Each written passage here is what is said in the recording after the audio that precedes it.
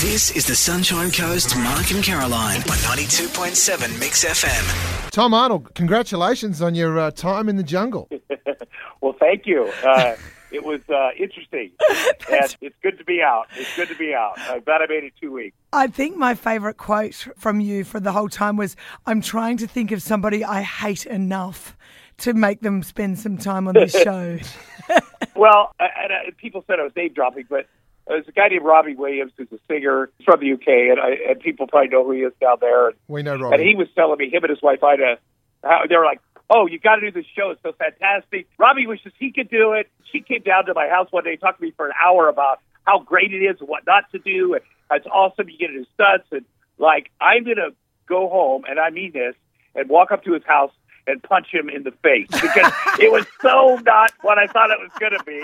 It was harder. I warned them. They give you a psychological exam that's like 400 questions. And I said, I'm not afraid of heights or danger or animals or whatever, but I am honestly afraid of intimacy with strangers. I mean, like, and you weren't joking. There was and it's not because of them, it's because of me and my problems, but we're so confined and so hungry and so hot and stinky and sweaty and prisoners. I thought it would be fake.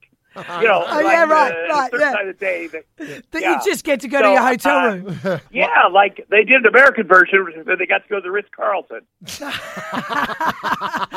Well, I've got to tell you, Lisa Curry comes from this part of the world. She is local to our radio station. She, in fact, when I'm away, sometimes she fills in for me. That's right. So, you're not going to come to her house for a visit or hang out together next summer? I would do anything for her. If I would help her with her charity. The thing about doing a show like that is you see she and I, our personalities are bad together in a circumstance like that, except that I know enough about her real life. She's been through some tough stuff, and, you have compassion for that. And she's a good human being, and she really wants people to do well. But she comes from a pretty black and white world, the sports world, where there's rules and don't violate the rules and don't complain about it. And that's hard for me because I come from another world where you do break the rules and you do complain about it. It doesn't change the rules, but it might move the bar a little bit. Yeah. And so it was a perfect scenario for us to get into it. But I love what her charity is. I love the stuff that she's doing. And she's an amazing woman. And don't tell her I said that. She's an amazing woman.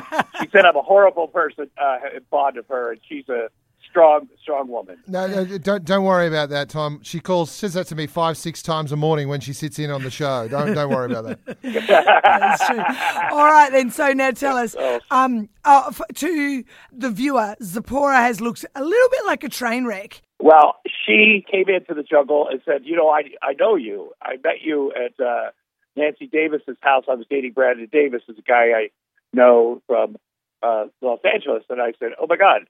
And she goes, about 15 years ago. And I thought, is she the same person?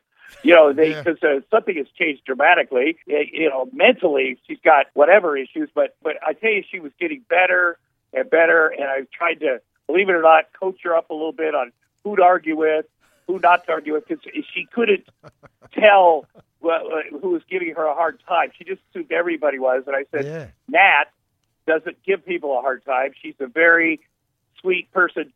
So don't argue with her because you'll look terrible. But argue with Lisa if you want to know. No, I said Steve Price is the guy to argue with.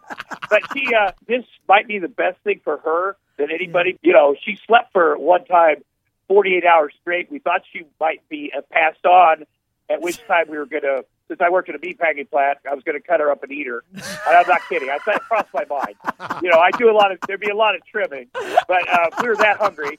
And she's a horrible sweet person. And I am a horrible person. But I could tell she was getting better. But you realize you're going to have to tell the story about the Donald Trump video about 5,000 times today. Oh, yes. Yes, I know. I told that in America, but I keep telling people, number one, the person that gave me the video has got there's people I've confided to the whole story, and they get it. Because when it first came out, it was passed around to people. It was a joke because Donald Trump wasn't going to be president. Yeah, sure. And suddenly he's going to be president, so people get scared.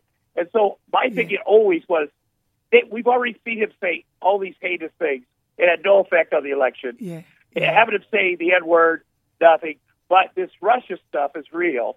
And if you want to make a change, you stay on that and focus on that, and the evidence will come out, and he'll be impeached. And that's a fact. And the reason it's important to Australia is because, A, you're like our brother, and every war that we get in, whether it's stupid or not, you guys support us. Yes. So We you don't do. want some yahoo, you don't want some idiot getting you guys in trouble. But Donald Trump will not, I've known him 30 years, he will not be able to control himself. Already, it's just going to happen. It's just going to take a little bit of time. The Americans survived much worse. Tom, we know you have to go, but you've done the training now to come to Australia, so you can come here anytime you like. You don't have anything to be scared of. You've done the induction. Well, I'm going to do a stand-up tour there in July, and hopefully I gave a lot of, I didn't do too much humor on the show, but it'll be fun to get back down there and do that. We'll see you guys then.